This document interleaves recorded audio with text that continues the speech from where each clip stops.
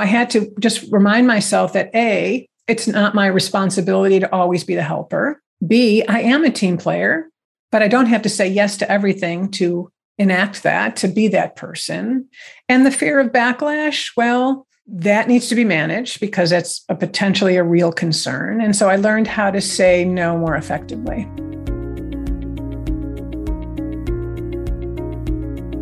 Welcome to the Big Careers, Small Children podcast. I'm Verena Hefti, the CEO and founder of the social enterprise Leaders Plus. This podcast and our award-winning fellowship program is for parents who want to progress ambitious careers they love whilst being present with the children they love. I believe that no one should have to choose between becoming a CEO and enjoying their young children. And in fact, there are too many brilliant people stuck on the career ladder after they've had children. And I think we need to change this because it can lead to gender inequality and the same stale, often male, middle-class, full-time people leading our organizations. And I want you, the listeners of this podcast, to get to the top and make it all a bit more interesting and more diverse. I want to give you inspiration, fresh ideas and practical support.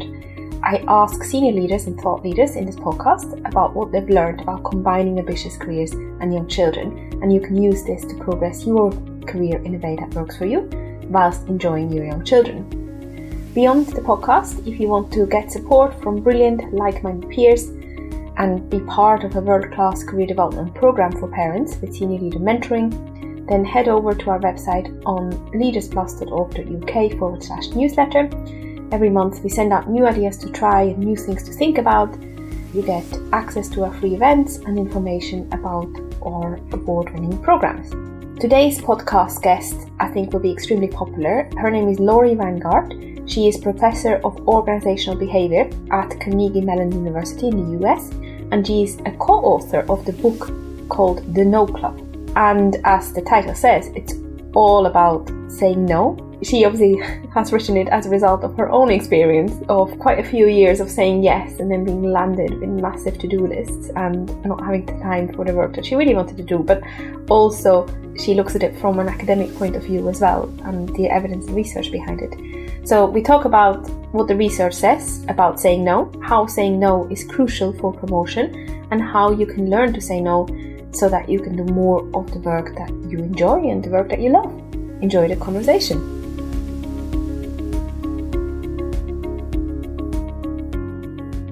So very warm welcome, Laurie, to the podcast. I am so thrilled to have a chance to speak to you. As I mentioned to you before we came on air, the last few weeks have been quite intense for my personal life. My little one has been in and out of hospital, and so the whole topic of saying no is more relevant than ever, and I just love the concept of a no club.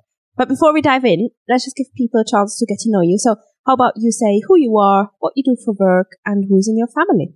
Thanks for having me. I am a professor of organizational behavior. I teach at Carnegie Mellon University in the business school, and I've been there my whole career. So since I graduated with my PhD in 1989, I've been here living in Pittsburgh, Pennsylvania, working in the business school, teaching classes, doing research. Mostly my work focuses on negotiation, conflict management, teams, and innovation. So that's my area of expertise, but perhaps more relevant today is my own personal journey with respect to the No Club, and we'll get to that. Married with 2 children. I live in Pittsburgh with my husband, Greg. We were married in 1987, so even before we moved here. And I have 2 grown children. My oldest daughter lives in Washington, D.C. She works in public health. And my son, he lives in New York City, and he's in medical school. So lots of health and medicine in your family, which I'm sure is very handy to have. We do joke that, I'm not the kind of doctor who helps people. I like to think I am, but that's kind of the standing joke. Obviously, if the organizations are all brilliant, the medical organizations, then the doctors have an easy job of treating people. So I think your job is important. I want to ask all my podcast guests, and including you, I want to ask you before we dive in, if there's something that you've changed your mind on about combining an ambitious career with young children over the years. So something that you used to assume was true years ago that you don't assume anymore. I grew up in the generation where we were told that we could do anything and do everything and excel. And of course, as we all realize with work and family, you can't be the best at everything. And it took me a while to figure out how to get over my perfectionism, my need to be the best at what I'm doing and be on top of the game, to being good enough, strong enough that I can both excel in my career and advance in my career at the same time as raising, happy and healthy children. And the balance of that changes over time. So early in my career, when I was untenured and I really had to prove myself, the balance leaned toward work. And I also had young kids at the time. And then as I was tenured and I had a little bit more flexibility in my time, then I could shift my attention elsewhere. So I think this journey over time was really the big learning takeaway for me. And for those of us who are not familiar with academia, can you just explain tenured and untenured? Sure. The basic idea is that it relates to academic freedom and the idea that we really want our researchers to be able to study a whole host of topics without worrying about studying something that's very controversial, where they might lose their jobs, that someone doesn't like what they're doing. So tenure allows faculty to basically have job security as long as they're productive and doing their work. So it protects you a bit from the vagaries of who's looking at your research and how you're thinking about that. So for most faculty in the United States, it takes about 6 to 10 years to earn a tenured position when you're going through the research tenure track. And at that point, you have that additional job security to be able to pick the research problems that you want to study, that you think are most important, without worrying about someone looking over your shoulder. So at the time when you weren't tenured, it would have been a very insecure position work-wise, like for anyone in that situation. Yeah, absolutely. During that period of time, we were basically on 3-year contracts. So every 3 years, there's an up or out decision. And so in my university, it's 3 3-year contracts. And that third one at the end is when this tenure decision is made. And if you don't get tenure, you have a year to find another job. So a lot of pressure to perform, a lot of pressure to be seen as a good person, I presume a person that the university wants to keep investing in. And at the time, do you remember, what was your relationship like to saying no in those early years? Yeah, early on. Yeah, I was running around doing everything. My university was pretty good at protecting the junior faculty. That's what we called untenured faculty, the junior faculty, from service, which is the biggest chunk of non-promotable tasks. We'll talk about that, tasks that aren't important for career advancement, but important to the organization. So I spent a good amount of time protected from some of the university work, not completely, but my profession was also tapping into me, and I loved doing the extra work. So whenever the opportunity came up, I would say yes and jump into it, not really realizing that there might be a problem here with how I was dividing my time. So I think saying no, it wasn't really part of my repertoire. It wasn't until later when we stepped back and started realizing, I'm on this treadmill and it just keeps going and going, that I needed to step back and make a reassessment of how I was spending my time. And was there a moment that triggered you setting up the Saying No Club together with some of your peers? Yeah. One of my colleagues, Linda Babcock, she's one of my co-authors as well. She contacted a group of us and she was going crazy at work, running around from meeting to meeting, really had no time. People were asking her to do things, and she had just written a book and she was a very popular speaker, and everybody was coming to her to talk at their women's groups and organizations. But there were things she really wanted to say no to, but she felt guilty. She really felt bad and she didn't know how to say no. And she looked at the rest of us, there were 4 of us, who probably were having the same experience. And she called us all together. In fact, she sent us this email. And in the email, she explained her situation. She said, I know you all well, and I imagine you're facing the same craziness in your day-to-day. So I'm going to call us the I Just Can't Say No Club and invite you to join me in meeting at a local restaurant and bar to talk about our shared problem, what we can do about it. And I'm going to send you a doodle poll to find a time because I know all of you and I know you'll say yes. And we did. We all said yes. And that was really the first conversation where we sat down And as Linda was sharing her struggles, and Lisa and Brenda and our other member, MJ, were sharing theirs, I stepped back and kind of a light bulb went over my head and said, hey, wait a minute. Yeah, like there are things I'm doing that I really should have said no to. I wanted to say no to, but I didn't really think about it as an alternative. And so that started opening my eyes to the fact that I could say no to some things, and there are things that I should say no to. I hadn't really thought about that as a possibility. Interesting. And what did you learn about saying no? So what type of things do you say no to now? So obviously I feel extremely honored that you did say yes to this podcast. Now I realize there was a hurdle to get through. What type of things do you say no to now? Yeah, so we think about all the things we do at work. Some of those things are directly tied to our job. They're what we were hired to do. And other things are less so. And so we can think about it as a continuum of promotability. From very low promotability, these are the things that we do for other people. We do in support of the organization, but aren't part of our jobs. They don't advance our careers. We don't get more pay for doing them well. All the way to the things that are very promotable, that are on our performance evaluations, that are tracked and monitored, and so on. And so that there's this whole range of things. And what we learned to do is both figure out what was more or less promotable in our jobs, and then how to say no to the things that were less promotable that we could. And the idea here for us was that it's not about saying no to everything. It's about keeping our workload in balance so that we can be a contributor to the organization on multiple fronts and advance in our careers. It's like when you think about the non-promotable tasks, these are things that are, again, as I said, not directly tied to the organization's bottom line or mission. I work at a university, and my job is to do research and to teach. And anything I do that's not directly tied to improving my research or improving my teaching is non-promotable. Of course, we also have to do service to the organization. So that's a chunk of time we're expected to do, but we don't get promoted based on it. The idea here is to be able to think about all the tasks and ways we spend our time and think about what's most important to our organization, which is educating students in this case and advancing knowledge. So that's the first. The second is the visibility of the work. Right. So you think about all the things that you do that nobody knows about, like onboarding a new employee, or helping someone else develop slides for a presentation, or planning the birthday parties, or helping your coworkers resolve conflict, all the things women do, right, that are kind of hidden. The more invisible the work is, the more behind the scenes, the less likely it is to be promotable, because you can't get credit for it if nobody sees it, right? And then the third aspect is whether the job uses the skills you were hired for.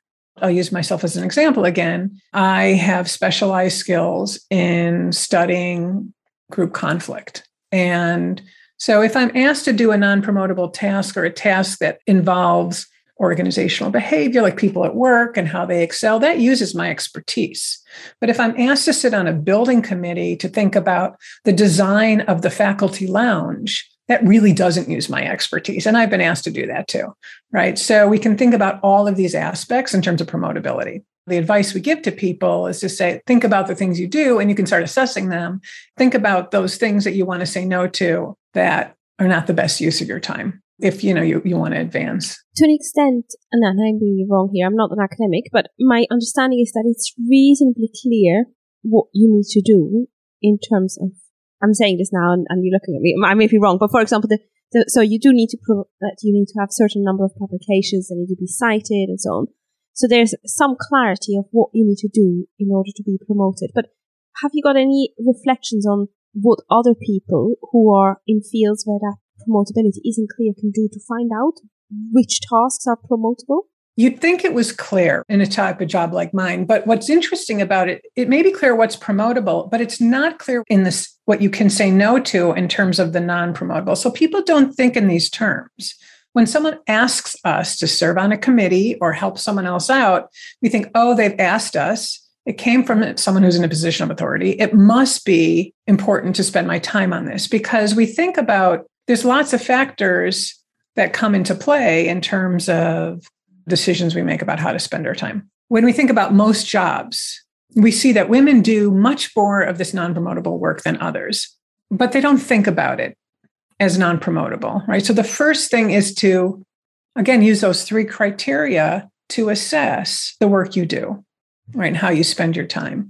So if you're on a team, and I hear this from our MBA students all the time, I hear it from women across all types of organizations, and we have lots of evidence about it in our book, The No Club, in terms of the work people do, that they just don't know if it's promotable or not. So we have a story about one woman who was, usually these are newer employees, so she was new in the organization, and she was asked to help with onboarding new employees, so she's young, there's new people coming in, spend your time recruiting, setting up social events and so on. And she really believed that this was very important.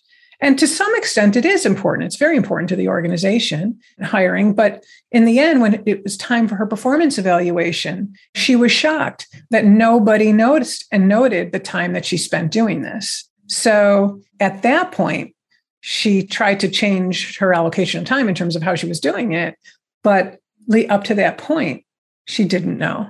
This is very common in jobs that we have. We're asked to do so many things. We assume that people will give us credit for the time we're spending on the task, but that's not necessarily the case. Interesting. It makes me think about so many different things, but there seems to be a value issue here. I know that's not what the podcast is about, and I don't want to challenge your thinking, but I'm just thinking, what can we do? So my instinct, and this is maybe wrong, is that inducting a new person well is really, really important, and it's fair to the individual. It makes the person perform better. Should we try to change that value system of what is promotable? Clearly for a professor. You're not taking me away from the point of why I'm here. So in fact, the major takeaway we learned from the No Club, and we learned through our research, is that this is not a problem that's a woman's problem. It's not a fix the women problem. It's a fix organizational practices problem. The women can learn to say no. Women can learn what's promotable and what's not and navigate the situation. And there's lots of advice we can give around that. But if organizations and managers and leaders don't change not only who they're asking to do the work, to make sure that the distribution is equitable across people, because, hey, this work needs to be done, and it's very important, as you point out. But they also have an opportunity to look at tasks that are currently non-promotable, currently that aren't factoring into performance reviews, and reassess them in terms of their promotability and move them in. And so some organizations we've worked with did just that, right? They realized the fact that they weren't giving enough credit for work, say, on diversity, equity, and inclusion, or other things that improve the culture of the organization. And they needed to walk the talk. For an example, one organization really valued employees supporting one another and really helping one another. So they set up a system where individuals could submit a note about a time when they were helped by somebody else. And that note would go into their colleagues' review. It would be tracked and monitored. And it was a dimension of their performance evaluation. So they started recognize what they valued, and then they found a mechanism in order to track and reward it. So absolutely. Interesting. Very interesting. And just coming back to your story again, do you remember the first big thing that you said no to that made you feel really cringy inside? It's hard to remember the first. I certainly remember many. It's very hard to say no to someone you care about, which can, certainly happens in our private lives. Also in our professional lives, we have work colleagues we really want to help, we really care about, but we know that it's not a good use of our time to be either doing this task with them. It's not just about help. Like, of course, I'll take an hour and help you figure out how to navigate a situation. I want to mentor new employees, but sometimes there's requests that are beyond the call of duty, and I really can't do it. I have to admit, though, I do have a tendency to say yes to those things because the own value system and my identity is very much tied into helping the underdog. And so if somebody is in a bad situation with their advisor, or they need someone to come in and help get them to the finish line, I've always been the person to do that. Yeah. So this is an example that is a cringy one for me. it was actually in my personal life. This was when my oldest was in daycare, and she was having problems kind of adjusting to daycare and the transitions. I was not tenured, and the daycare actually called me up and said, we'd like you to think about having shorter hours for her or coming in fewer days of the week to, I almost felt, make it easier on them as opposed to me. And I had to say no, because I couldn't start staying home a few days a week, or I had classes to teach. I couldn't adjust my work schedule in order to accommodate that. And that was very uncomfortable for me because it really put my values in place in terms of work-family balance. I was able to work it out eventually and hire someone to come into my house a few days in order to watch my daughter at home. I wasn't going into daycare all full time. In that interim, it was really hard to say no to that type of a request. I couldn't do it. Obviously, this is a very challenging example. And so often it's our values that it comes down to, isn't it? And I love that you actually started with an example from your home life, because that is often the more difficult thing to say no to. I recently said no. So here in the UK, as I'm sure you've seen in the news in the US as well, it's just been the Jubilee for the Queen's reign. And there are Jubilee parties everywhere, including in our daughter's school. I'm sure very lovely. But I had planned to go to a conference for a long time that I was really excited about. My partner also had something going on. And so none of us could accompany our daughter to that Jubilee party. I said no to that. And she asked me several times, again and again, and she really wanted me to. And I said no. And in a way, I'm sure many parents would disagree with me. And she was actually in tears. So to me and other non-royalists, it wouldn't matter. But clearly, she was very excited about it. So I think with my value system, it was still okay, because I knew this was important to me. It was a podcast conference, and I don't really get a lot of professional development around podcasting. And so I put myself first, which felt really nice. And I feel bad about my daughter being in tears, but in a way it was in line with my value system. I guess going to a podcast conference could be seen as a promotable task, because it can be developed the podcast further and so on. Yeah. What your example brings to light, and I think with mine as well, is this balance between work and family. And, we often talk about saying no to work to spend more time with family, but sometimes we have to say no to family to be able to do the important things at work. We feel guilt about it, and society doesn't necessarily support those decisions. The narrative is so much about women need to sacrifice their careers in order to support their families. And what we need to do, I think this is what your podcast is largely about, is being know to think about what your values and priorities are and make that balance, realizing you're not going to be the perfect parent all the time, and you're not going to be the perfect podcaster all the time, but you're going to get that balance into place. And that was certainly what I opened with in terms of my learning. And by the way, if it helps you feel better, I have two really well-balanced, successful children who are adults now. I'm really proud of them. While they still sometimes say, Mom, you didn't go to all our school plays. I swear I was at all of them, but they don't think I was. Maybe I missed one. I don't know. But that's okay. They came out the other end, resilient and strong and independent. And that's what I wish for them. Very true. Beautifully said. You did mention that you have some advice for people on how to say no. But before that, I just want to understand, what are you at the moment saying no to? It sounds like you're saying no to some things that you didn't before. Just give us a flavor. What type of things do you say no to? And asking that question also, I'd have to combine it with, what do I say yes to? There's singular decisions at any asking point, but it's, as you said, kind of put in the context of what's the litmus test? So we talked about, what's non-promotable. I'm at a point in my career where there's no more promotions left for me. I'm like a senior faculty. I have a chair. I've done administrative work, so now I'm turning 60. I'm thinking about, how do I want to contribute to the world?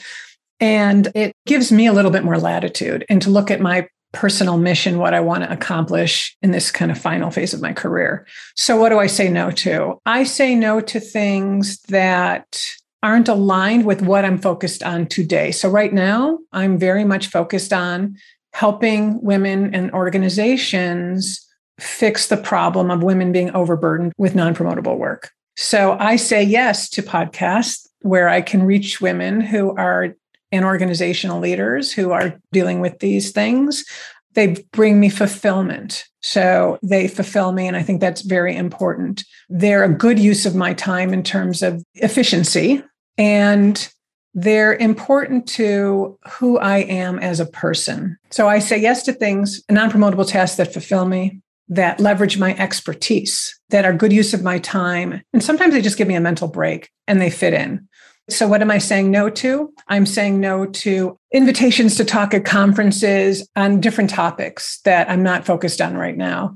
I say no to serving in administrative roles or in capacities that feel like it's taking me back in time instead of taking me forward. So what's important to me right now is to grow as a human being, to continue to contribute. I love to build things.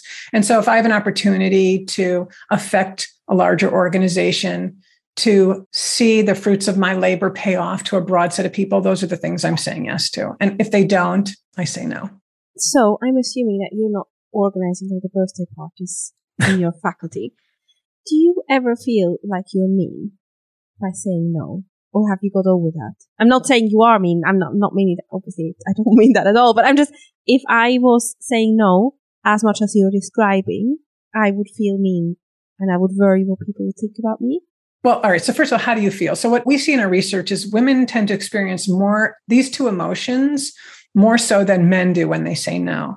They feel more guilt, which is kind of like, I feel mean, right? I feel guilty. I should be the helper. I should be the nice person. I feel guilty that I'm not helping you. So there's that. And there's fear of backlash. Usually those two kind of emotions that come into play. And then for me personally, I was afraid of being viewed as not being the team player, so that somehow they'd think of me differently than I thought of myself. It's kind of a challenge to my own personal identity. So those emotions all came into play and thoughts came into play whenever saying no. And yeah, I had to get over myself. I had to just remind myself that A, it's not my responsibility to always be the helper. B, I am a team player, but I don't have to say yes to everything to enact that, to be that person. And the fear of backlash, well, that needs to be managed because that's potentially a real concern. And so I learned how to say no more effectively. Thank you so much. Can you tell me how you try to let down people gently, if at all, and how you say no so that the risk of a backlash is minimized? A goal for saying no is to be able to, in avoiding backlash, is to be able to help the asker solve their problem without taking on the work yourself. Like that's like the safe balance, right? When someone comes to you, they have a problem they need solved, they need help with something, they need someone to do something. They either don't have the time or capacity to do it themselves, so they're coming to you. So if we think about this as a bit of a negotiation or a problem-solving session, a joint problem-solving session, it's a good framework. And I think it's a comfortable framework for women to go in with because we're natural problem solvers, especially when it comes to help and helping people.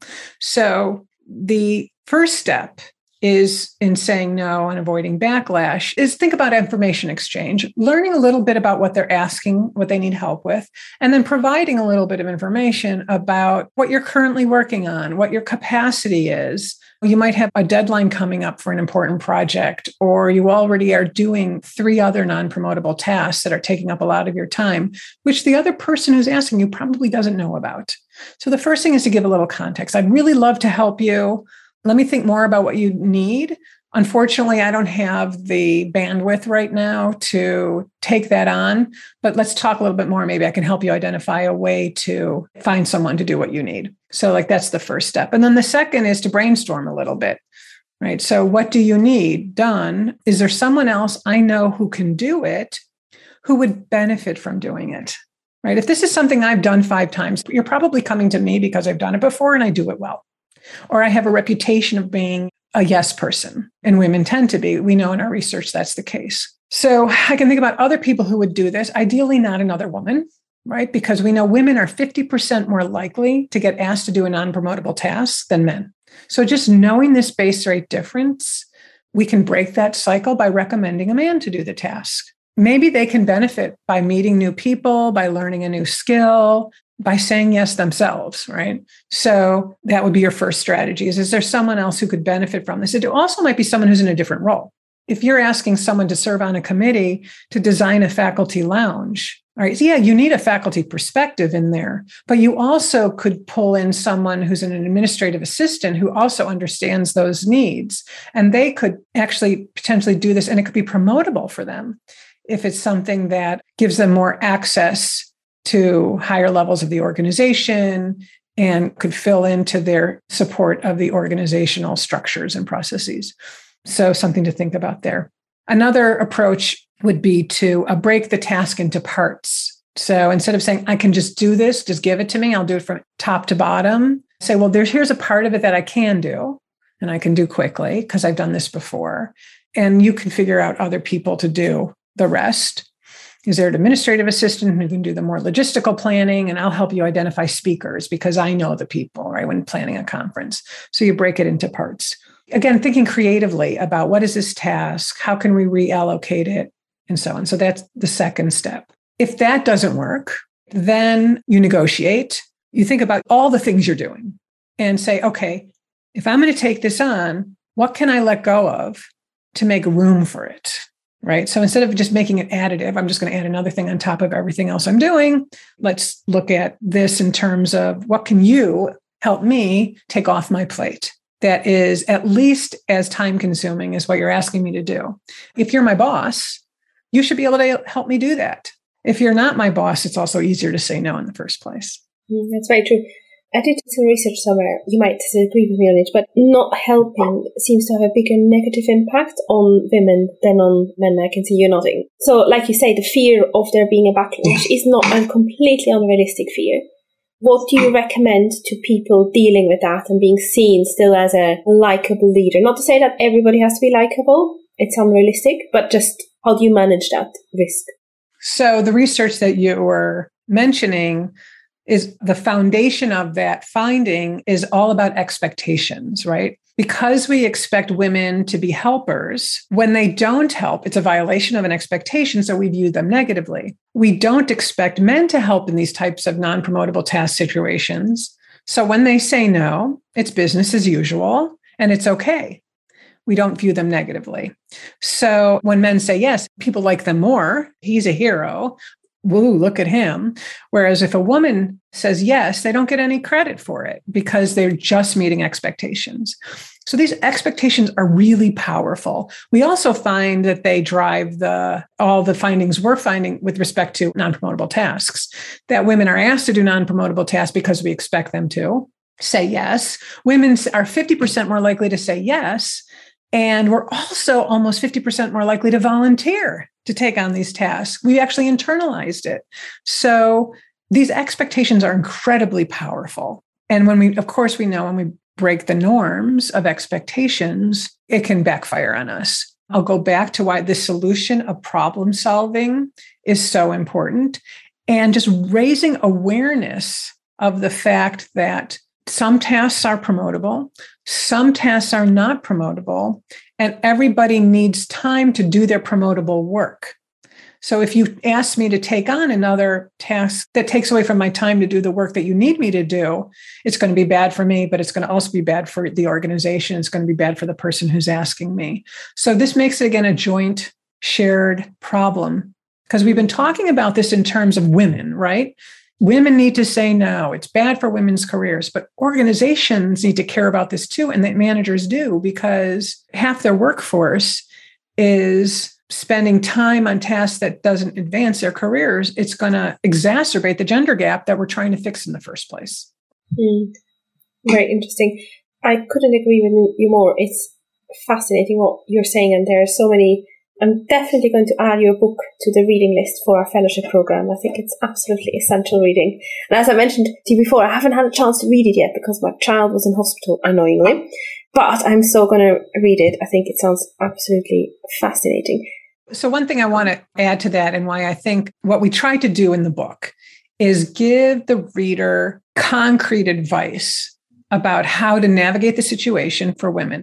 We talk about very concrete suggestions about how to say no to avoid backlash, how to look at your work to figure out what's promotable and non-promotable, how to rebalance your work portfolio to bring it more in line with your male colleagues, how to seed change in your organization. So we give women a lot of strategies.